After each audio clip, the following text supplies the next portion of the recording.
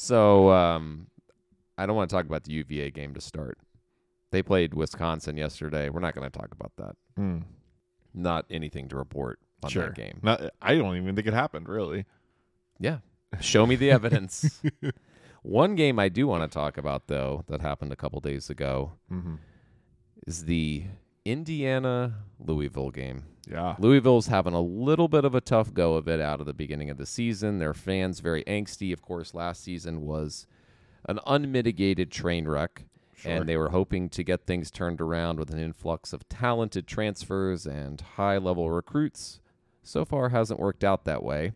But they played a pretty competitive game. They were up late against Indiana, but let it slip away in the final minutes. And after the game, head coach Kenny Payne was talking about how they let that lead evaporate in the late minutes of the game and was talking about some adjustments made by Mike Woodson, Indiana head coach, and how he switched to zone late in the game, which is unlike him. It's not quite like Tony Bennett switching to zone, where you worry that there's something pretty close, though. It's up there, though. So Kenny Payne, after the game, was talking about that decision and said that his coaching staff did not prepare for the possibility of Indiana going to zone. Quote, "He tricked me." Buddy, you can't say that. Yeah. You can't admit that you got tricked or that you didn't prepare for zone. One of the two types of defenses there are. It's either man or zone, and you weren't ready for it. Yeah, it's not a great look. I can partially understand it. When you're, college basketball team, got an out-of-conference game, you're prepping for a bunch of stuff at once, and you got a team and a coach that even his own players after the game, Xavier Johnson was like, look, Coach Woodson doesn't like playing zone. So there's a part of me that can understand that, like, they never really do this, so you're not going to spend a bunch of practice time preparing for it. However, it was like a pretty basic 2-3 zone. Right. How are you not prepared for that when you're in a conference with Syracuse? And, like, just you're a major Division I program. He got tricked. He got tricked by zone. Is there any way this guy survives this? I feel like he's gone mid-season. He might be gone by January. I think that would be true if he had been hired under the context of, like, not expecting for them to be bad for a little bit, but they were in a real bad way when he came in because of NCAA stuff. And so I think this was the expectation, and I think they are clearly getting better, except for getting tricked in the last 3 minutes of the game. Not great at that. But the fact that this was a close game, this is a Louisville team that last year was losing to local high schools, and now they're in competition with Indiana. Hey, there you go. They're back. Baby steps. I mean, listen, I just think, again, we focus on this all the time, but I feel like some of these coaches need media training. And a lot of them, I feel like, get media training at their schools. Like, how do you get to be a Division I coach at a program as famous and historic as Louisville and just be like, whoopsie. Maybe he tricked some people. I know trickery when I see it. And that's what that was.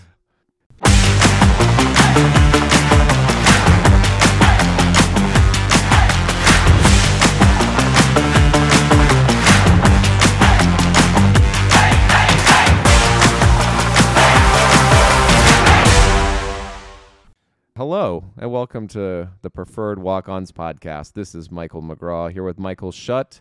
As always, you can write into the show at preferredwalkons@yahoo.com or engage with us on social media at PWOPod. Today is the 21st of November, and it's Rivalry Week. That's exciting. Lots of rivalry games on this week. And big ones that are going to impact college football playoff and just general kind of conference outlooks. Pretty exciting times. Yeah. Love me some Rivalry Week. In my house, it's known as Go to Hell Carolina Week. Mm-hmm. Yeah, I mean, we already had a podcast though titled that. That's so fine. To me, we could title all of them every week. Yeah, I was at the NC State Virginia Tech game. That? Oh, it was fantastic. I gotta say, one of my better experiences as a visiting fan. I know you don't like Tech, and I know most of our listeners don't like Tech, but they were really pleasant pretty much the whole time. I tried to be, we've talked about this before. I try to be a respectful visiting fan. I got a little bit less respectful as the game went on, but as soon as that game ended, I was walking out of Lane Stadium just yelling, "Go to Hell, Carolina."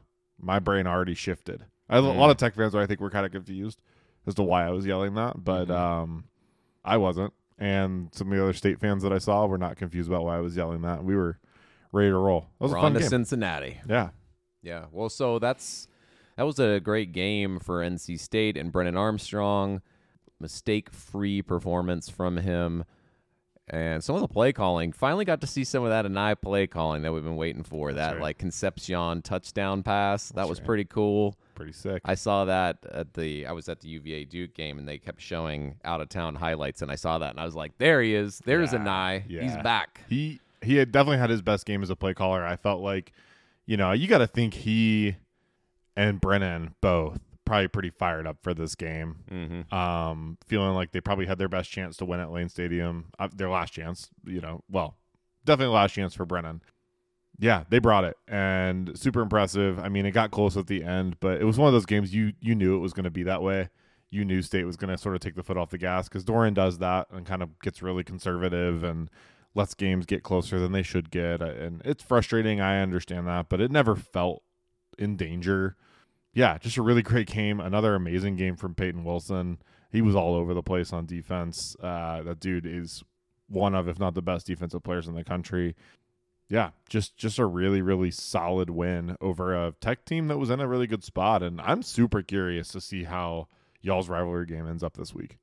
Yeah, I don't really know what to think about the game, having watched UVA just play Duke. In some ways, even more than the Carolina game, it was their most complete game of the season. Just mistake-free from a turnover perspective, and solid drives, solid decision-making. There were several fourth down calls where we did the tush-push to keep possession of the ball, and Duke scored a late touchdown to make it a little bit of a white-knuckle affair at the end. But UVA really controlled the game in the second half, and it was refreshing to see. Calandria played really, really well. Malik Washington played well. They managed to get a couple of critical turnovers at big points, which their defense has done a really poor job of doing all year. So exciting to see UVA play well and Tech to maybe not play their best game, but we've also seen Tech play really well over the course of the last month and a half, 7 weeks of the season. So now coming into this game favored by only a field goal, it should be pretty competitive. So we kind of touched on this a little bit last week, I think. This idea of finishing a season that has had its ups and downs for UVA for sure, but a losing season nonetheless. And you talked about this idea that there are fans out there that could say if you just beat Tech, it'll all be worth it. And you kind of pushed back against that. You have an added layer to it now that Tech has lost to State, where you can keep Tech out of a bowl. Mm-hmm. Does that help make that more appealing to you? Does that sweeten the pot a little bit, where you're you could consider it more of a win to say, well, we beat Tech, you beat Duke, which was good. You beat Tech, you're solidly on the over for expected wins, right? Yeah, 3.5. Yep. Yeah, so you hit the over. You beat your rival. You beat a team that you beat two teams that were ranked for duration most of the season, and keep Tech out of a bowl game. Does that feel like a win for you? I mean, it definitely is a sweet situation if Sure. you would be able to do that. And UVA has had several opportunities in the last decade to do that, where Tech needed a win in the last week of the season, and they haven't been able to get that victory. Mm-hmm. And so, yes, it would be gratifying, and I think it would change the perception of a lot of fans at the end of the year. I don't call that a successful season. I mean, that's kind of a vague term that doesn't mean a whole lot. But 4-8, where you get wins over UNC, Duke, Virginia Tech, I mean, that is a significantly better year than some fans thought we would be able to get, especially when you pair it with the fact that they also have 5 losses within one score. So, like, you were really in almost every game that you played this year, with the exception of Georgia Tech and Tennessee. Those 2 games, non-competitive. The other 10 games have been very competitive. So, yeah, I think that would be better. I think that would be a convincing thing for many fans that Tony Elliott deserves more time. I mean, I think he's going to get more time regardless, but it would be a bigger deal for UVA fans, I think. I think most fans would find that more palatable than 3-9, where Tech wins and makes a bowl game, even though it looked like they were going to be terrible at the beginning of the year. Yeah. I just want to pull the tape from the beginning when we talked about expectations for the year, because I don't remember exactly how you felt going in. I know I remember saying personally that I thought there was an outside chance that both these teams could be playing for bowl eligibility here. And like you said, like, UVA really is a few points away, basically, from this game being for bowl eligibility for them. You win a couple of those games. You don't even have to win all those one-score games. Now, you win all those one-score games, and this season is a resounding success. But you win a couple of them, and that's possible. And I don't know. I just feel like in comparison to expectations, I feel like if I was a UVA fan, I would feel pretty good about the positive momentum. And you got to look at the big picture and going into the offseason and recruiting and transfer portal and all that stuff. If you can build on, closing the season out with, a couple wins in a row, close games, you had a win over a top 10 team, or, that feels good for recruiting. And then the Tony Elliott thing, in terms of how you evaluate him, I think a big part of that is going to be, what does he do with that momentum? So if you are able to beat Tech, I don't want to get too far ahead of ourselves, but let's say it happens. I think you got to show fans that when this transfer portal opens up in a couple of weeks, because that's your real first thing, are you losing players first?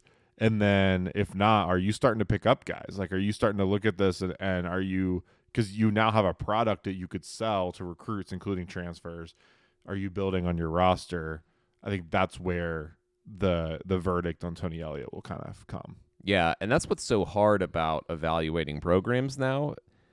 It's very difficult when you just look at the recruiting part from high school to feel optimistic about the long-term projections of the program. Our recruiting is not great. It's not great compared to other ACC schools.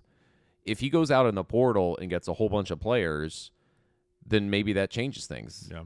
But similarly, or conversely, we lose a bunch of players, all these exciting freshmen that have been contributing to the team that we feel good about, Cam Robinson or Anthony Calandria, they hit the portal, then you suddenly feel a lot less excited about the direction of the team. And it's tough to know how any of those things are going to fall out, and it's a thing that every program in the country is going to have to deal with. So, yeah, I think it's kind of a to be determined, and I think we'll know a lot after next week. I mean, I think there is a big gap between 4-8 and 3-9 in this current situation. So big game. Look, start passing the collection plate now, the NIL collection plate. State fans were talking about that as soon as the Tech game ended. They were like, next week, Carolina game, we'll just pass some plates around, take up some money to keep KC Concepcion especially. MJ Morris, KC Concepcion Fund. I think MJ's just gone. I think we're going to have to tap into And then the problem is the parents tweeting. Our big quarterback recruit just picked up a Georgia offer. No, Miami. He picked up a Miami offer, and he's from that area. How's his kneeling game? Maybe he doesn't have to. He won't need it down there. Yeah. A couple other things from last week that I wanted to talk about. There were some big games, but I'm less interested in talking about the big games. Yeah. I'm more interested in talking about Auburn losing to New Mexico State. Sure. What a great moment in our lives. This is why this sport is so fun. Auburn, a plucky team that has done okay. They're going to make a bowl game this year. Lost to New Mexico State in a bye game, paying $1.8 million to the Aggies. They lost to them by more points than Ole Miss and Texas A&M combined. Is that good? I don't know. If you root for Auburn, it's bad. I'm a big Jerry Kill fan. I think he's long been one of the more underrated coaches in the country. And I love this. Almost any time a Power 5 team loses one of these bye games, it's so funny to me. And just I've never been like a big Auburn fan. I don't know. There's just something about that place that seems weird, and I'm not super into them. So I enjoyed seeing that this happened. I didn't watch it happen.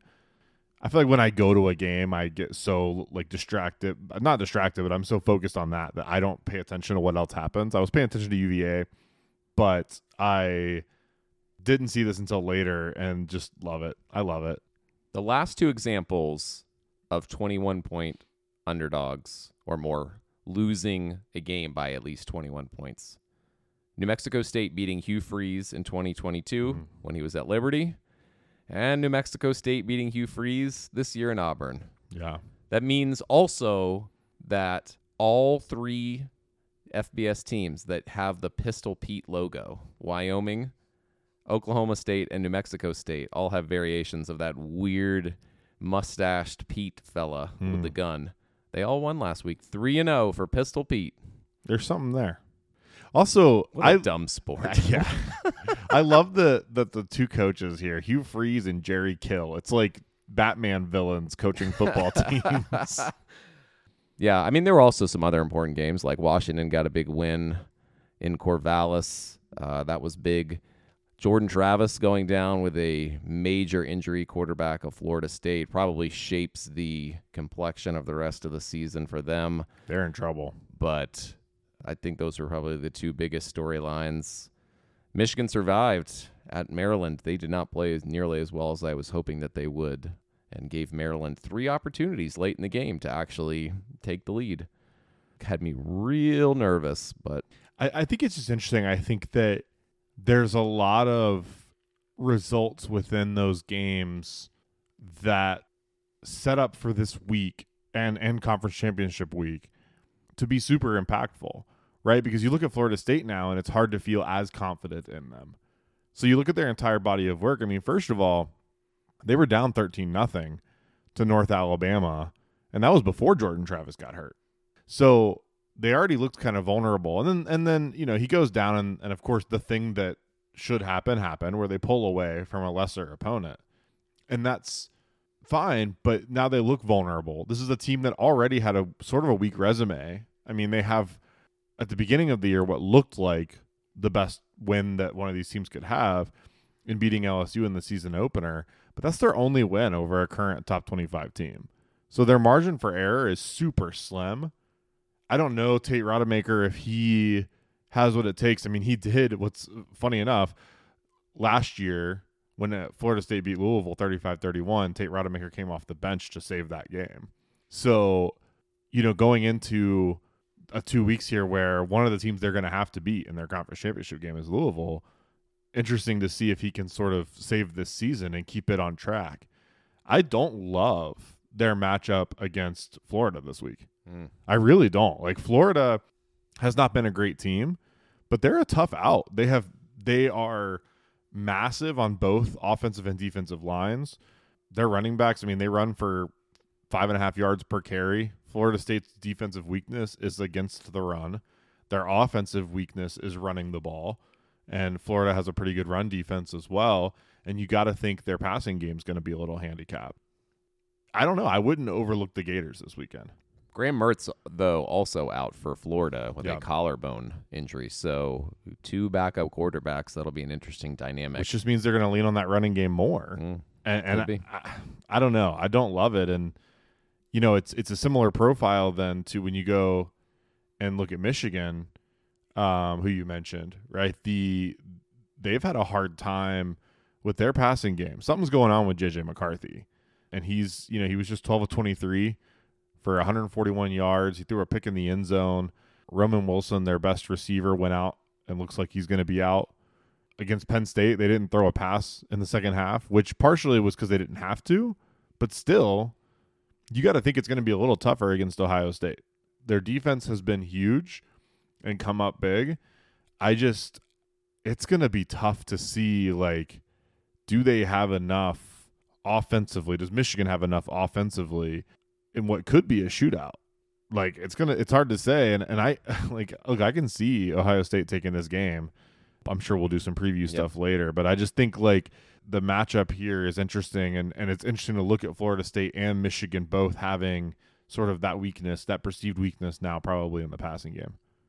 Yeah, before we get into the previews, I'm interested in your thoughts on the playoff situation. For weeks, Washington has been below Florida State and on the way out, even though they have the best strength of schedule of any of those teams, clearly a better strength of schedule than Michigan or Ohio State. And I think everybody is just assuming that those two teams will play and that'll sort itself out, though I am immensely skeptical that as soon as that game is over, regardless of the result, everyone will dictate that both teams should be in. Mm-hmm. So, like, they'll both get in anyway. But, like, I think Washington absolutely should be in. They're clearly in my top 4 right now ahead of Florida State, even if Florida State goes undefeated. So Washington State right now is the only team in the country that has 4 wins over teams that were in the top 25 last week. So, like, we obviously have a new ranking now, and Utah has dropped out. But last week, Washington with wins over number 6 Oregon, number 12 Oregon State, number 17 Arizona, and number 22 Utah. And, like, Utah is still a tough team. And I just think that when you look at this resume, what I wonder is, are we penalizing them for having some ugly wins? It seems so. Mm-hmm. And I don't love that. So this is a team that has been in tough games and found a way to win. And to me, I think that projects well for a college football playoff. They're playing a tough schedule. They're finding ways to win these games. If they're able to beat Washington State, who I know obviously is kind of limping to the end of the season. Not against Colorado, they weren't. That's fair. But it's still a tough game against a team with talent and a rivalry game. And then, God, if they beat Oregon again in the Pac-12 title game, like, they have to be in. Right. I honestly think even if they lose to Oregon, so they've split with Oregon. See, that's where it's tough right there is, like, very conceivable that Oregon beats them. Everyone will want to put Oregon in. But you have Florida State there, so they'd have to leap over them. Florida State could be undefeated, but with a broken quarterback. Michigan and Ohio State, whoever loses that game, they're going to want to put in. Mm-hmm. Georgia's automatically a lock to get in. So who are you kicking out at that point? Like, that's real tough. Like, I don't know. And I think I don't know the right answer. It's a tough thing where, you know, you always balance with these. If enough of these teams lose a game, then they kind of cancel each other out, right? Because they're not going to just drop everybody and then put Louisville in. Like, Louisville's not getting in. So, you know, Georgia most likely in, unless they lose to Georgia Tech and Alabama. I think in that case you take them out. But if they beat Georgia Tech, you put Alabama in. Well, yeah, probably. If you beat Georgia Tech and lose to Alabama, Georgia's still in. They may not be the 1 seed, but they're in.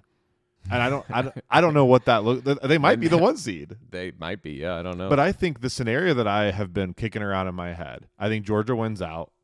I just think they're firing on all cylinders. I think they'll beat Alabama in the SEC title game. I mean, who knows? But that's what I think is going to happen.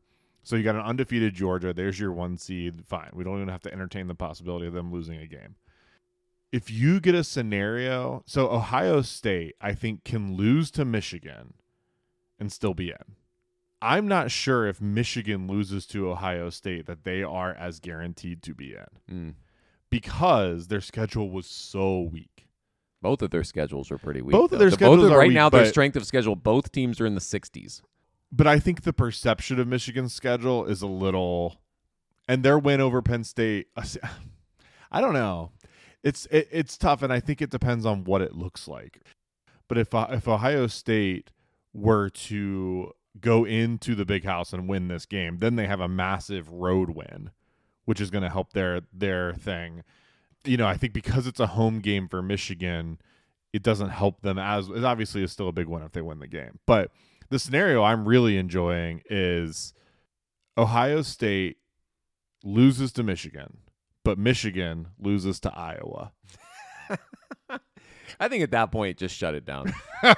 Shut down the Big Ten. So in reality, this is probably an elimination game for the playoff. Ohio State, Michigan. I think so because it should be. You think they'll both be in no matter what? I just think unless one team wins by 40. So like if you win by 40, I think everyone's like, okay, well, the other team had a chance. This game within a touchdown, you're just. I mean, literally, I can hear Gus Johnson already saying on the broadcast, in addition to Maserati Marv, he's just going to be like, both teams, these are two playoff teams. Yeah. And it's just going to be decided. I don't disagree. And then you end up with the situation with Oregon and Washington. I don't know, like only one of those two teams really gets consideration, and maybe neither of them do. Yeah. If you want to keep, I don't know. It seems unfair. It's unfair to me given the strength of schedule in the Pac-12. Yeah. That's my main takeaway. Which is interesting because, I think that you're probably right in that Ohio State, Michigan is less likely to be an elimination game versus Oregon, Washington certainly will be, especially for Oregon. But I actually think for both of them, there's no way. And so what's interesting is the scenario there is if Oregon were to lose to Oregon State, which is not out of the realm of possibility. Like, Oregon does not have a great win either, because now that Utah's out of the top 25, Oregon hasn't beaten a single top 25 team. So let's say they lose to Oregon State, but then they beat Washington. I think they're both out. If Florida State then also loses a game, whether it's Florida or to Louisville, even if you have both Ohio State and Michigan in, guess who's back? Horns up, baby. Texas is right there. They just got to beat Texas Tech this weekend, which they're favored in that game by a touchdown, I think. Okay. At least a touchdown. Then you've got a Big 12 title game, and good luck making sense of the Big 12 tiebreakers because there's like 4 teams that are still in the conversation for the Big 12 championship game. We just rematch with Oklahoma. I don't think it's going to be that because I don't care. Oklahoma, sure. I mean, it would be the best thing for them. But Oklahoma State, all they have to do is beat BYU, and they're in.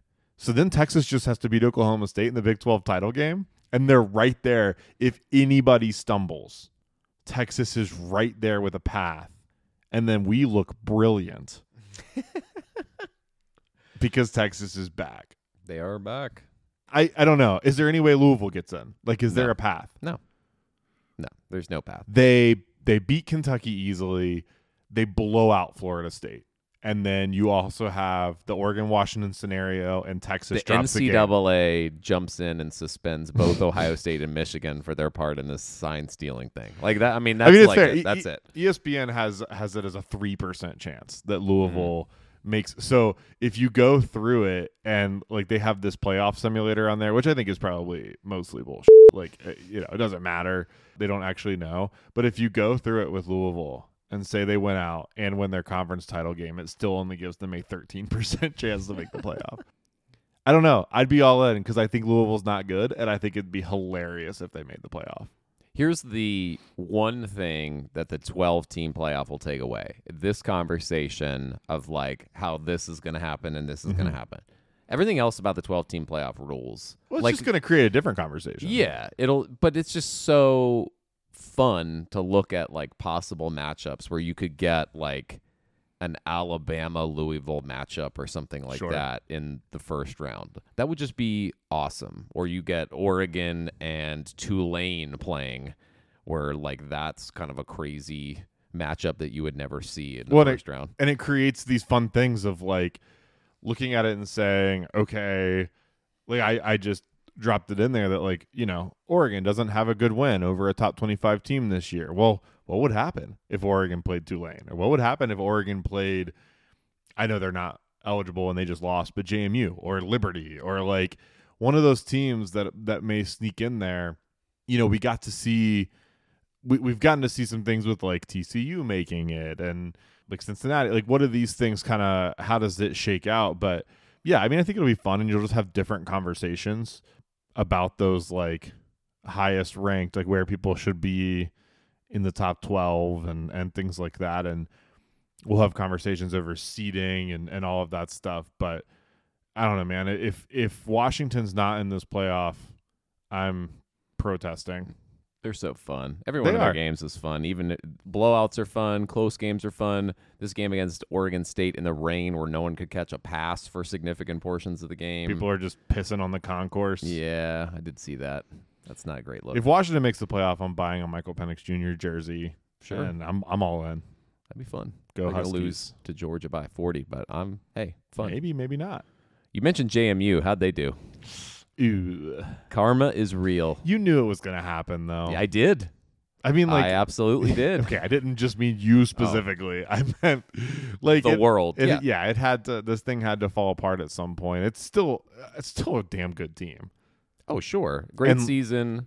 Good job. I think it's ridiculous that they weren't going to make a bowl game. Yeah. And that whole thing is ridiculous. But at the same time, making such a big deal out of it, there's a little bit of karmic justice for them to lose to App State. Yeah. Who now feels like a villain. They've come full circle of like hero to villain story arc. It's perfect.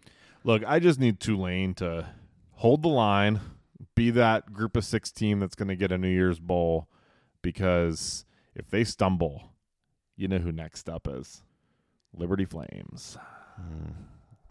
Wouldn't like that. No. So go Green Wave. You got to stay up there. My hope was, it's funny. I was explaining on the drive. We kind of, hit some traffic Saturday morning around Harrisonburg, and I was telling my wife that College Game Day was there and it was a big game, and she was like, "Really, College Game Day is at JMU?" She hasn't really been paying attention to that whole thing. Biggest crowd ever. So I kind of explained it, and I had to explain the whole. So she was like, "Oh, they're going to be in like a big bowl game then," and I was like, "Oh, you would think." I had to explain that to her, and she could not wrap her head around that transition period rule, and even explaining why it exists. She was like, "Yeah, but this idea that teams would just move up and down based on we think we could compete this year, so we're going to move up to the higher." She's like, "Teams aren't going to do that. That seems like a logistical nightmare." Yeah, it's like, yeah, exactly. It's a stupid rule. Which is shocking because usually the NCAA's rules are so clear-cut and justified, but not so much this time. They help figure out what you can and can't put on a recruit's bagel. Love it. So should we talk about games this weekend? Yeah, real quick, though, I have another storyline that I'm monitoring. Mm-hmm. On Thursday, a spokesperson for the University of North Carolina put out a statement. I don't know if you saw this. I did not. As far as I know, relatively unprompted. Maybe some conversations around this have been out there online, but issued a statement saying that Mack Brown is full steam ahead, committed to the program, and will not be retiring after this season. Okay. Now, this strikes me very similar to Richard Nixon saying, "I'm not a crook." But Richard Nixon said it. This is somebody as a spokesman for Mack Brown. Mack Brown didn't say this. Sure. Well, I mean, hypothetically, he said it at some point. Well, you don't know. And it's actually even worse that he didn't say it. So when you issue a statement saying your coach is absolutely not going to retire after the season, what's the first thing you think? They might be retiring. That guy might be retiring. I mean, look, I promise, this is not even me just trying to hate on Carolina. But they just, 2 days after that, lost to Clemson. It feels like if there was a window for Carolina to contend, that window is closing after this year. So for the last 5 years, he's had either a starting quarterback, a future NFL starting quarterback in Sam Howell. Now looks like a franchise quarterback for the Washington Commanders. Maybe not a great one, but I mean, he's debate, but he's been good enough. And then he had a quarterback in Drake May who's going to be a top 5 draft pick. Has not gone better than 9-3. Well, MJ Morris, just pencil him right in. Oh God, I obviously am not rooting for that to happen. Oh, good Lord! I know that podcasts are not a visual medium, but if people could see the pain that just hit my, yeah. I don't know. Just an interesting thing to monitor. I know that one of my hot takes going into the season was that Mack Brown may do this in season, which obviously that is wrong. I'll own that. I'm not ruling out that he could be done. Or is he going to go to Mississippi State or Texas A&M? No, I think he's going to stay. This will be his last stop. But I think he's going to stick around because that's what the guy said. Why would I take him at anything less than his word? But I do think like UNC is a place that Football is obviously not their top priority, but they do have a lot of collective money for things like NIL. He is going to have to rebuild very strongly in the transfer portal. Is he going to be able to do that in his 80-year-old, however old he is? Like, what is his capability of understanding of being able to go out and recruit people that hard? I don't know. Like, I think that's an interesting storyline to see if he still has the ability to change his ways and continue to evolve as a coach, even though he's been around forever and old. But like, Carolina has to be able to do that. And they do have some cachet as a program that always is ranked in the top 15 to start the year. So maybe that's appealing to some people. You know, maybe a future quarterback sees Drake May go top 5 and 17-8 during his career and think, hey, I could go 17-8 and want to be part of that. Hey, I could lose to UVA. Yeah, he did. We talk about this all the time about seeing things athletes do where you could say, this is your thing, where you're like, I could do that. Yeah. I could lose to UVA. This is like, listen, Daniel Jones seems like a great fella now with the Giants, or sitting on the Giants hospital bed, whatever he's doing with the Giants. But like, he couldn't beat UVA in his career, and then he was supposed to be a franchise quarterback. Come on, man. Yeah. Gotta look into those advanced stats. That does just remind me, and I know we're not like NFL, this is not our thing, but you just, like, sometimes it's crazy who makes it. Tim Boyle.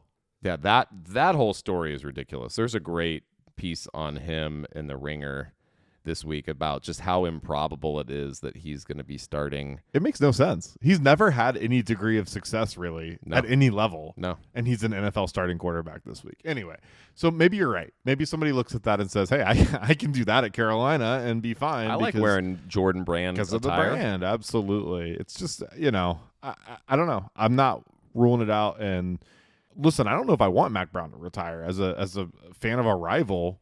Yeah, if you put somebody like, I don't know, a competent, even somebody like Jimbo Fisher or a James Franklin or somebody who's not like elite, but like James Franklin, you pencil him in, he's going to get top-level recruits. He's going to be able to use the NIL structure. And then he's going to go 10-2 because he always goes 10-2. Yeah. That's better than they're going to be this year. Yeah. Yeah. I mean, I don't want that. To me, like, Jimbo Fisher seems like a Carolina fit, and I think he's a little, very similar to Mack Brown in that he's going to get those recruits. The voices alone. But, like, he kind of scares me that he could actually win some more games than Mack Brown could. And I don't know. It's just an interesting thing to watch moving forward.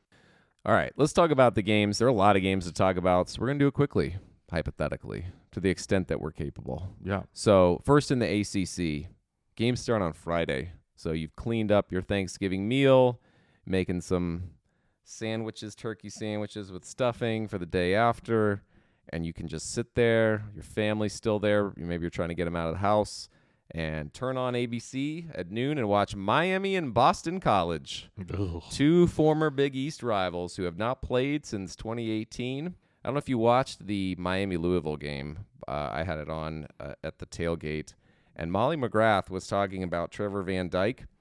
And apparently he has been dealing with something called a Lavelle lesion, where the skin separates from the muscle and fat layer on his right leg from the knee down.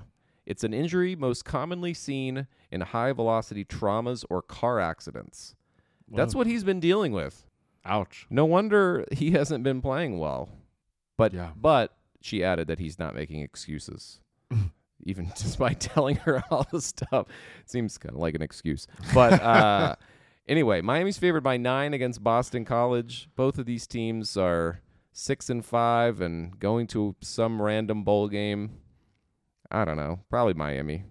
Probably. This is a game Miami should win. Look, I get the Tyler Van Dyke appeal. He's got a lot of potential. Not his leg, though.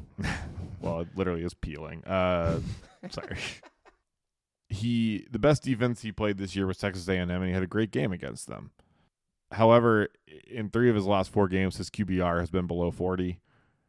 They just don't look all that great. He's got pretty good receivers to throw to. This is a game Miami absolutely should win. So, yeah, go ahead and give me Boston College. No, I really think Miami wins this. I'm not sure they cover the 8 points. I think that Tease it down. Yeah, I would definitely tease this down. I just think it just I don't know. It just feels a little bit like Miami lays an egg here, but I don't know. Get the game over so that Cristobal can go recruit. Yeah. Just get that game. I said, perfect. He's got Saturday and Sunday to go recruit. I love it. But yeah, I'll definitely be teasing this down if I bet on it. Saturday at noon on ABC, Kentucky travels to Louisville to compete for the Governor's Cup. There are a lot of Governor's Cups out there. I think they need to decide whichever one is oldest. Stick with that. Everybody else needs to rename their trophy. I'm with you. That's my thing. Devin Leary, ya boy. Yeah. Former NC State great, has not played well this year. He's got 8 games with a completion percentage under 60%. Louisville ranks 11th in stopping opponents on third down, which is something that Kentucky has struggled with this year. This is a clear tease for me on either side because I think it will be pretty close. I think Louisville wins the game. So you tease it down to 3, tease it up to 13, whatever you want. Tease either side of it. Going to be a close one. Louisville wins. Yeah, look, you know how I feel sometimes about transfers, and I don't want to revel in it not going well, but I think that Devin Leary and Demisumo Kongbe, the running back who transferred from NC State along with Devin Leary to Kentucky, both of them have had disappointing years. Sometimes the grass isn't always greener. It's bluer. In this case. Beat you to your joke. You did. You know, and I do hate to see it. I love Devin Leary, and I hate to see him transfer out just to have this year that he's had, and it's been tough on a disappointing Kentucky team. And it's hard not to think about what could have been, especially when you think about the fact that he transferred out seemingly to clear the way for MJ Morris. Oops. Super awkward there. And then... Well, they did for 4 games. Yeah. But Sumo Kongbe kind of transferred out to clear the, it was a very crowded running back room in NC State, which is also a big oops now because several of them have transferred out and we've been thin at running back, so he could have been the star there. But this feels like a great chance for Kentucky to play spoiler.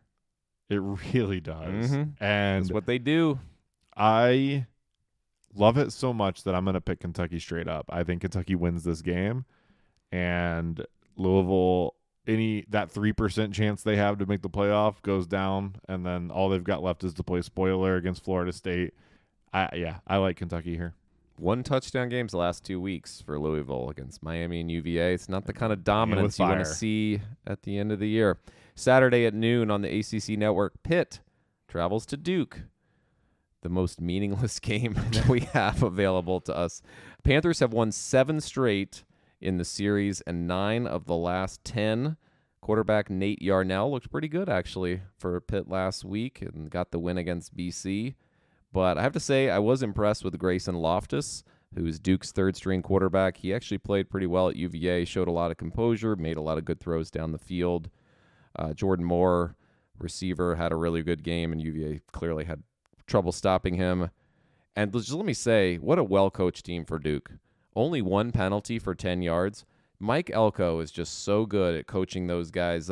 This is me being mad because of the many thousands of penalties that were called in the first half of the game and 0 on Duke. Well, they're just so well coached. So well coached. Texas A&M will be great with him at the helm. I don't know. Give me Pitt. Really? +6. I don't know. Why not? Why anything? Well, because Pitt sucks is the big why not. They just beat BC. Why can't they win this game? Oh, yeah. Pitt +6. Noted powerhouse BC. I mean, realistically, I wouldn't bet on this game with your money. But see, it's interesting. I actually think Duke -6 is one of my best bets of the week. I think the Duke defense, which has come back down to earth a little bit, but is still a really, really solid defense against an absolutely awful Pitt offense. I just think that there's no way. I think this is a 10-point game. Like I just am looking through multiple different prediction models. They have this projected as an 8 to 10 point game, and I'm on the high end of that. I think it's at least a 10-point game. I think Duke wins this one pretty easily. Distances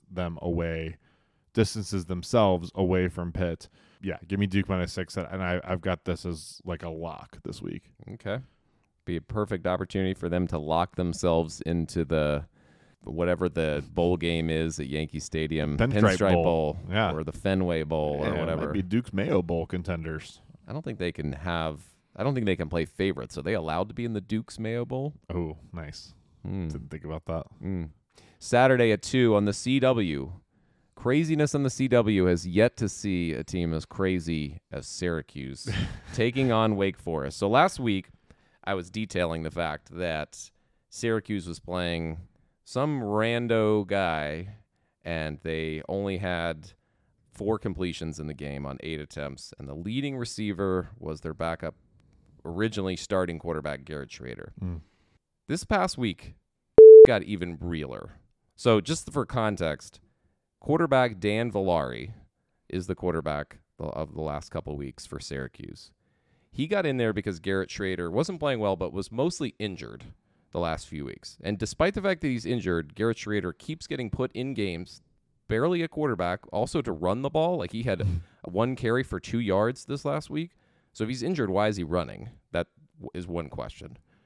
But then Dan Villari went 14 for 14 for 59 yards. How did Dan Villari get to be the quarterback at Syracuse? Well, he was at Michigan, and he was a tight end. He came to Syracuse and became the tight end and was put in as the 3rd-string quarterback after things went south on the season. 14 for 14 for 59 yards. Yeah. How do you even complete 14 passes for only 59 That yards? is like me playing Madden against somebody who's like way better than me, and I'm just like immediately dropping it off to the tailback, just like, ooh. Yeah. Like, what? I don't understand any part of this, and this is probably why Syracuse decided to fire Dino Babers, because a lot of this is just not making sense. So give me Wake on the road. Syracuse can still be bowl eligible with a win, and I refuse it. I just, like, the universe doesn't want it. I don't want it. Go Wake Forest. For the first time all season, I'm all in on Wake. They get the win. They're 2.5-point underdogs. They're going to win outright. Look, Wake Forest, a nation is counting on you. I said it last week. We cannot allow this Syracuse team to make a bowl. Now, part of that was thinking if they made a bowl, Dino Babers could save his job. But Syracuse wasn't waiting around for that. They didn't want to leave that up to the players. Yeah, did not want that. Look, I mean, it's kind of crazy. I just want to touch on that a little bit. Like, Dino Babers coached 7 full seasons at Syracuse. Almost made it through his 8th year here. Almost. Came just short. Almost made it through 8 years, having just 1 season with more than 7 wins. And I know, like, Syracuse is a tough job. But you kind of look at, like, go back through history.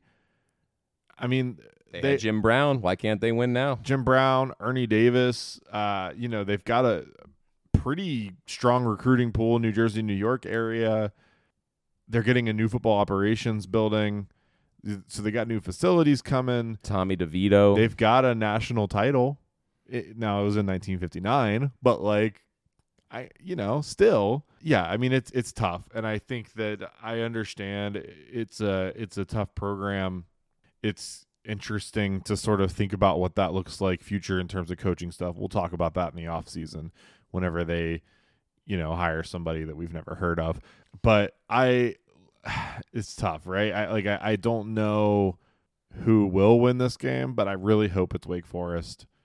And I like their odds here. So give me Wake to keep Syracuse out of a bowl and save a nation from one of its greatest potential embarrassments. I feel like this actually hurts the ACC because, with money shares at bowl games, don't we get more money if Syracuse? Yeah, but I don't care. Yeah, I don't care. But I don't see any of that money. It's not worth it to me. They don't cut a paycheck to me. So Saturday, 3:30 on the ACC network. Virginia Polytechnical Institute and State University takes on UVA. Tech is favored by 3 points. Listen, zooming out, these two programs, either team could clearly win the game. I think Tech has a higher ceiling. They've shown this year with big wins, blowing out Boston College. If they play like that, they will win the game. But they also have a lower floor, I think. And weird to say, but I think UVA has been the more consistent team, just kind of in the middle in a lot of their games throughout the year. I'm concerned about UVA's offensive line. They had a couple of injuries late in the Duke game. Mikhail Boley went down in kind of a scary situation. There was a timeout, and then he just collapsed. so I assume he's not going to play this week. And Tech has one of the best sack rates in the country. They're third in sack rate on dropbacks. I don't know. I really don't know what to do. I picked against UVA last week, and they won. I picked UVA to beat Georgia Tech, and they lost. So I'm going to pick against UVA because no chance UVA wins. There is no way that Virginia can get this done this week. I don't believe in them. No one does. Put that on the bulletin board. Tech wins 28-23. That's my take. Okay. No one believes in you, Virginia. That's right. Look, so I know Tony Muskett was out. He was not available against Duke, correct? That's correct. He's been day-to-day. There's a chance that he will be available this week. Okay. I would say if he plays, first of all, if he's available, you should play him. Do not put your freshman quarterback behind that offensive line against this Virginia Tech defense. He will be in danger if he is behind that offensive line against this Virginia Tech pass rush. I just genuinely, like, you have a future to protect. So you want to put a guy with an injured ankle back there? Well, but here's the reason. Yeah, because he gets the ball out quicker. So I think that actually bodes well for your team. I'm not even just saying, like, you don't want your freshman quarterback to get hurt. You don't. But, like, I think that Tony Muskett does give you a better chance to win this game right now because he gets the ball out so quickly, you know, compared to Anthony Calandria. So I don't know. It's hard to say. I'm not sure that watching these two teams that I don't love UVA's chances. I don't hate them. I don't think that Virginia Tech is like a juggernaut. I know that you're kind of tongue in cheek about it. I'm not saying that there's no shot at this. You got to obviously contain Kyron Drones. You know, I think there's some stuff there where that could be difficult for UVA's defense, but if they can do that, I think this game's close. I definitely think it's a close game. I like the advantage you have of having this being a home game. I know I've kind of on the home field advantage of Scott Stadium in the past, but I've been there for a UVA Tech game. If it's going to be loud, it's going to be loud this weekend. So I like Virginia's chances here to keep this close. I do think Virginia Tech wins this probably by a field goal. I think the line's right on. I'd be scared to touch it because I think it's probably a push. Like it's a 3-point line. I think that's probably what it looks like. Two people who say Virginia has no chance. That is what you're hearing here on the podcast. Go ahead and vote for Malik Washington, though, for Bolitnikoff. Yeah. I legit think he should win the Bolitnikoff. He has 96 catches for 1,311 yards, 9 touchdowns. Prior to coming to Virginia, in his time at Northwestern, he had 1,348 yards and 3 touchdowns. Dude is like maybe one of the best transfers in the country, just in terms of production. And that's why the transfer portal is so important, because nobody looked at him going in. I mean, we knew he'd be a major weapon for UVA, but in the offseason, people weren't looking at it saying this guy's going to be a legit Bolitnikoff contender. No. So you never know what happens in the transfer portal. Like, there's guys out there. Yeah, I love watching him play. Saturday, 7 o'clock, ESPN, number 4, Florida State, as we talked about, travels to Gainesville in the Swamp. They're 6.5-point favorites, and they're going to have to do it with Tate Rodemacher because Jordan Travis is down. Florida, though, going to have to play with Max Brown, who, coming into this game, he had only thrown 7 college passes before he got put into the game against Missouri last week. I totally agree with you that Florida, has that opportunity to win this game, but I'm taking Florida State on a discount and just assuming that Rodemacher is not going to make the team as dynamic, but he's at least an experienced quarterback who has been in some big games, and I think Max Brown has not. I think this will be close, and Florida State pulls away late and covers. So, yeah, I'm definitely going with Florida here. I think Florida wins the game. I like them straight up. Don't back down. I may take the points just to be safe in terms of actually wagering my money. I don't know. There's something about this that, again, the running attack I think will be vital for Florida here. They're going to hammer that. Both of their lines are massive. They tend to win battles in the trenches, and I think that's going to be huge here. They're going to try to make this a kind of a dogfight in the trenches. I don't think they're looking for a big passing game. I don't think that either team really is going to be looking for that. Florida State probably more comfortable with their passing game at this point. But looking at Max Brown at Florida, 3-star coming out of high school, so not a huge prospect. But he did beat out a former 4-star for the backup job in Jack Miller. Obviously, they had Jalen Kitna at one point, but he's we won't touch that. But he's gone. But Max Brown brings a different dynamic to quarterback, a little bit more athletic.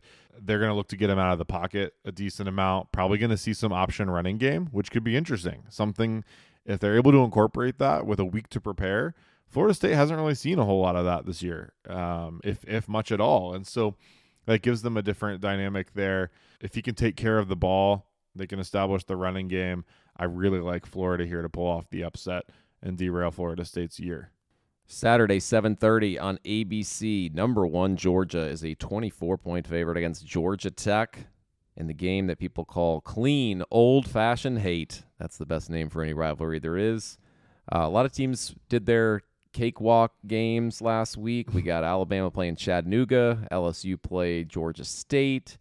Auburn, as we said, played New Mexico State. Oops.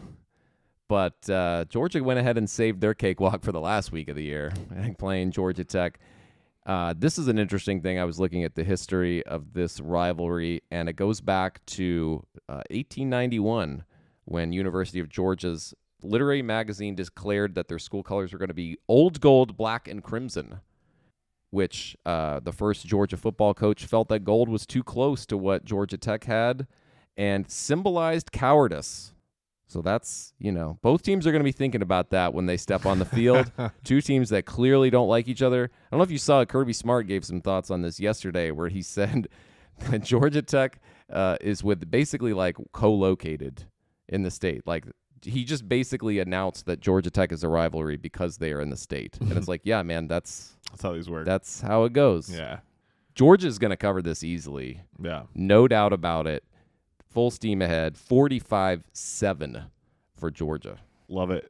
I do want to do a segment next week because Rivalry Week always brings us some real dumb quotes. So I want to do a segment next week where we pull the stupidest things that people said in Rivalry Week because it's coaches saying stuff like that. Some coaches trying to downplay rivalries. Some coaches are saying things to try to get their teams and their fan bases fired up. The NC State North Carolina rivalry, we had the Everett Withers quote back in 08 or 09 where he talked about Carolina being the flagship university and all this stuff. But look, Georgia Tech has an opportunity to play spoiler here. If they're able to beat Georgia, maybe they have a chance to knock them out of the playoff.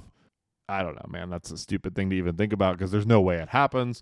I like Georgia here. I think 45-7 might be conservative. Look, Georgia, pretty much every game for them has been a cakewalk this year with the exception of Missouri. So give me Georgia to absolutely demolish Georgia Tech. They're going to look like a rambling wreck after this. You know how, sometimes you're talking to somebody, maybe to me, but maybe to a loved one, and you're just like not really paying attention to what they're saying. Mm-hmm. They're telling some story, and you're just kind of like, yeah, like whatever. This is what Kirby Smart said when he was asked about Georgia Tech, and it seems like it's got a similar vibe. Quote, geographically, they're close. They're in our state. You're playing for something every time you play them because you're playing for a state championship. I think that's always important. They do a good job. It's the next opponent. It's the next opponent. It's great. It's just like, I can't believe she said that to you, honey. Yeah. Unbelievable. Oh, yeah, Georgia Tech. We do have to play them, huh? Geographically, they're close. Oh, when's Alabama again? Yeah. Saturday, 7:30 on the SEC network. They're stealing our games. It just means more. Clemson -7 at South Carolina in the Palmetto Bowl.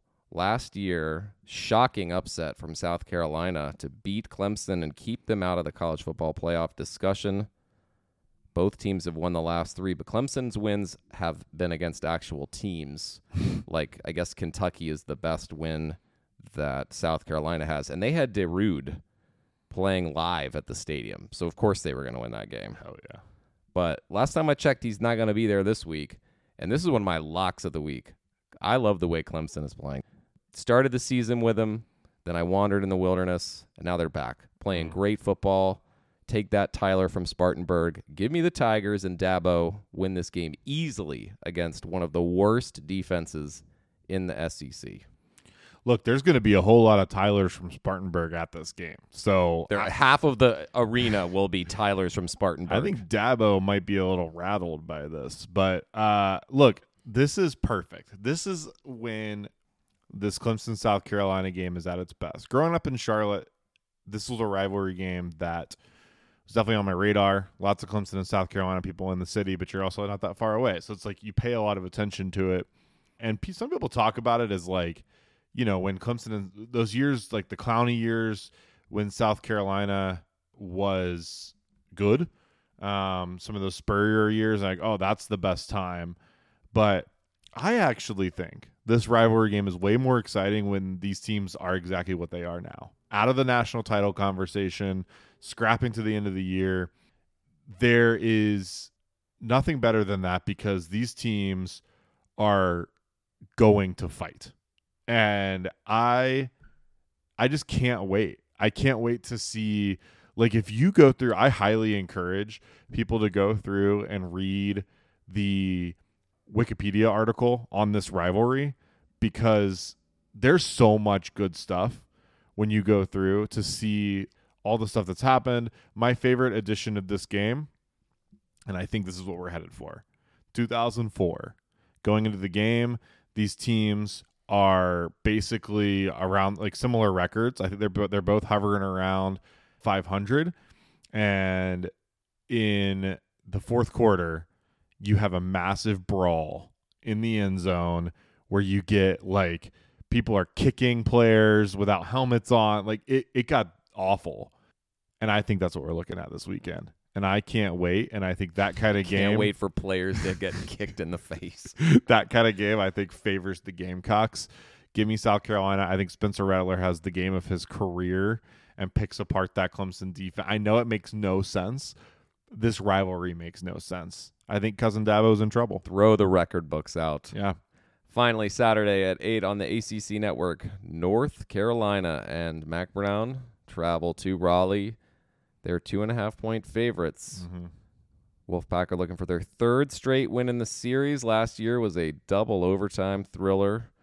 A lot of fun. Brennan Armstrong played well in Blacksburg. And usually when I go into these things and when I'm writing my Saber Betrix article, I go into a lot of like detail, like minutia, spend a lot of time like looking at the numbers and thinking through it. This game, I'm just going to underthink it. Just take a step back. One team has been playing really, really well in NC State. The other team's only good-looking performance the last few weeks was against Campbell. And every other week they've looked like just barely competitive or get a loss. I'm taking State. Let's go. Let's go. Go Pack. Listen, I love that, and I would love to take State. I'm so scared about this game. The only thing that I feel – so our defense is playing super well. It's a tough offense to defend, though. They're very balanced, and – it sounds crazy, but I think the way to beat this team is to make Drake May beat you, which is wild because he's going to be a top 5 pick in the NFL draft. But you can't let Amarian Hampton run all over you. He's one of the best running backs in the country. And then they have a pretty deep running back room outside of him as well. But if you can shut him down, make them rely on Drake May, and then put pressure on Drake May, which the Wolfpack does a good job of. They pressure opposing quarterbacks at a pretty high rate.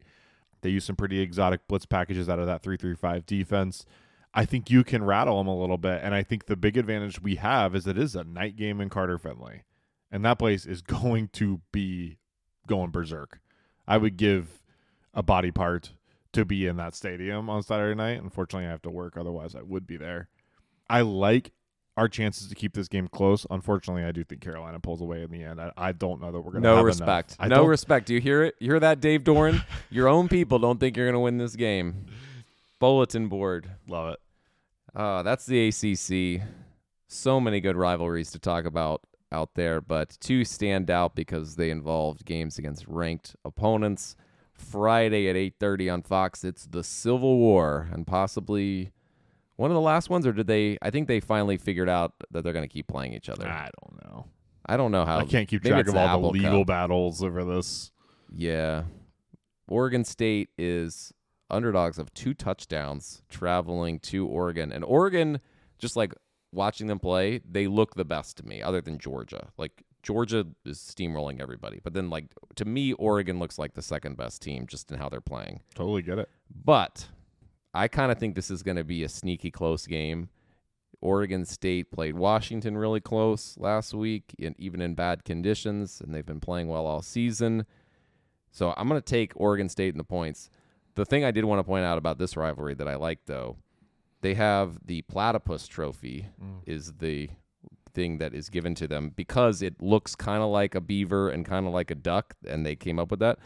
It was awarded to teams between 1959 and 1961, and then it disappeared. The trophy just disappeared, and then people just were like, well, that's weird. We don't have a trophy anymore. And then they found it in a closet in Oregon in 2005. Some guy was just like, oh, is this the thing you were looking for? It's been right here next to these shirts and these boxes. I love it. I love that. So now it's back as the official trophy. Go Platypus Trophy, go Beavs to cover. Just to cover. Yeah, Oregon's going to win the game. Okay. I don't know. Oregon, I get it. Like, watching them, they do look really good. However, again, no wins over any team that is currently in the top 25. It's because they beat them so badly. They knocked them out of the top 25. Sure. Well, their best win is probably what? Like Washington State or Utah. I would probably be your argument, I guess. Colorado. They beat USC by 9. Like, maybe that's impressive. USC now with 4 losses in the regular season. Is that supposed to? I don't know. And I'm not trying to say that they're bad. I think Oregon is good. I think you can make a similar. They're to me in a similar boat as Michigan, where you've not played a ton of really impressive teams, but you've dominated your schedule. They had that one close game against Texas Tech as well. I get it. I think Oregon State, their key to winning this game is going to be leaning on the running game for sure. They have a pretty powerful and efficient running game that I think they could use to put some pressure on Oregon. This one I'm super conflicted on, and I'm just going to, we're going to go balls to the wall for rivalry week. I think Oregon State wins this game. I don't actually think that, but I'm just going to, Sure, that's fine. I'm gonna roll with it. It's a podcast. You can say whatever you want. Yeah, I'm gonna roll with it. I do like them to cover for sure. I think this game is uncomfortably close for Oregon, and I think just comparing the resumes again, I think Oregon looks really good against lesser competition. Oregon State, is a total of 8 points away from being undefeated. Yeah, I like them to cover. And I want to like them to win, but I'm not sure I commit to that with my money or anybody else's money, but I will say it. Okay. You're on the record. Yeah. Other big game, of course, is the game. Fox on Saturday at noon. Ohio State, number 2 in the country, traveling to Michigan. Michigan's favored by a field goal. Michigan's defense has been one of the best in the country. They lead the nation in stop rate and in points allowed. They are a complete force, but like you mentioned, their offense has been a little bit stagnant. Maybe the last couple weeks, Penn State, they struggled to pull away from Maryland. I am a little surprised that the line is this small and that it's going down towards Ohio State because it opened at 4 in some books and now is down to 3. Yeah. I like Ohio State to win this game outright, and I don't really have a good reason for thinking that other than Ohio State has a lot of good players. Michigan has a lot of good players, but I think that Ohio State gets the job done. Marvin Harrison Jr. has been great, and having one of the best seasons probably will win the Biletnikoff. So, yeah, I'm going to take Ohio State to win this game and finally get right with the rivalry. So, 2 teams here that are on opposite ends of the spectrum in terms of where they are health-wise. Michigan, 2 offensive linemen go down last week. I mentioned Roman Wilson earlier, J.J. McCarthy playing through something potentially. Look, this is in my locks. If you can get Ohio State I got them at 3.5. If you can get them over 3, take it. I think this is a field goal game. So Ohio State plus 3.5 or greater, absolutely want that. Ohio State's got Travion Henderson healthy, running game. They've started to lean on that. They've made some changes to how they're attacking defenses that way, which is good because they've had some struggles with offensive production on the road. I also kind of like Ohio State to win this game, which I know I've been high on Michigan, so it feels weird to me. I have too. I've like all season I've been pro Michigan, and they've been great against the spread all year. And then this week I'm just like, no, go Ohio State, go Bucks. It's tough, right? Like this is a more limited Ohio State offense than we've seen in the past. But like I mentioned earlier, this Michigan offense has been sort of limited in the last couple of weeks. But Michigan's defense is wild. I mean, last week they had a scoop and score, 2 interceptions, and a safety. Like they're making plays. So they have like an Iowa-like defense, but with a competent offense. Mm-hmm.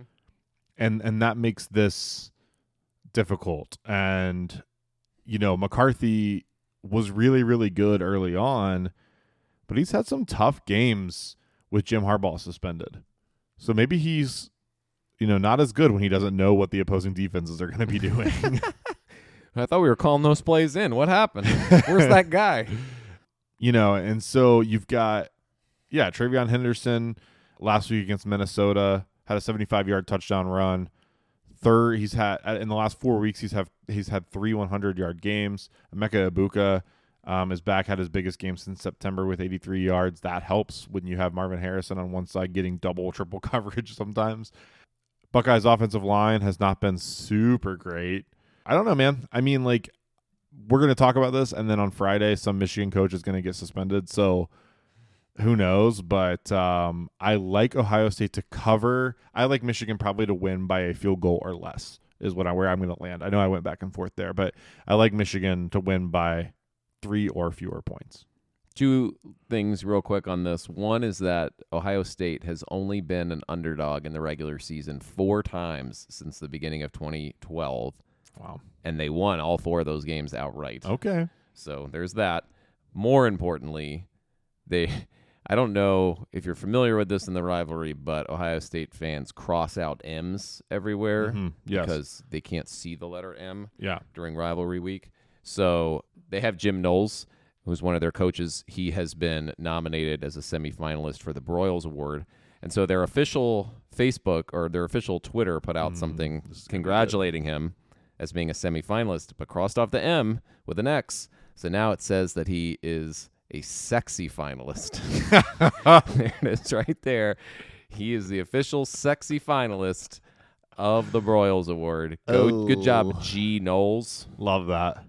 Or Jix Knowles. Jix Knowles. Yeah. Ooh. I see that stuff like that. That's what makes this week so great. Yeah. As adults acting like children. I'm not saying that critically. I genuinely love it. It is fun. People carrying around like little trophies that they win, like that's great. It's good stuff. I absolutely love it. Are there any other rivalry games that you have your eye on? It's kind of weird going into this weekend where like the Iron Bowl's happening, and I feel like the New Mexico State game has taken all the cachet out of that. But like every time Auburn plays a home game against Alabama, like something crazy happens, and it's just everyone has kind of moved on that game is over and done with. But so that for me, that's the game I care the most about. But yeah, I think that's definitely up there as like, hey, this could be interesting. Something wild could happen. We already talked about Kentucky Louisville. That was sort of on my radar as like something unexpected could happen here. You've got to watch in the Big 12. Again, we've already mentioned these, but like Texas Tech, Texas.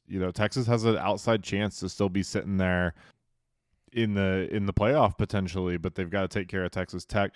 The one that's interesting to me that I hammered with a bet today is Iowa as an underdog at Nebraska.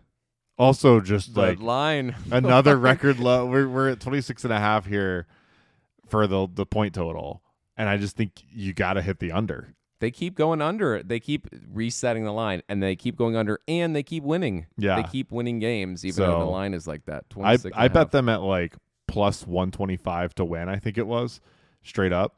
Like, I'm sorry. I understand Iowa can't play offense, but Nebraska's not good. It's wild to me that they're favored in this game. That line stinks, and I know you run to the smell. This one, I'm like, nope, give me that. I like Iowa to win. So that one's interesting to me. I'm just excited for the stuff that we don't see coming, right? I mean, like there's going to be some games that are just crazy. The other one I have just circled as one of my better bets of the week is I like Kansas to cover against Cincinnati. Cincinnati's really, really bad. And it's only a 6.5 point line. And I think Kansas is going to score a lot of points. So I also kind of like the over in that game. Yeah. Other than that, no, I mean, I think the ones that we've focused on are going to be the best ones. I'm also excited to see the Apple Cup because I actually think Wazoo is going to play really well. The line's 17 there. And I think Washington is like, they keep getting wins and credit to them, but they just looked wobbly. They haven't blown teams out. In the rivalry game, Washington State just came out of a dominant performance against Colorado. They put 56 on the board.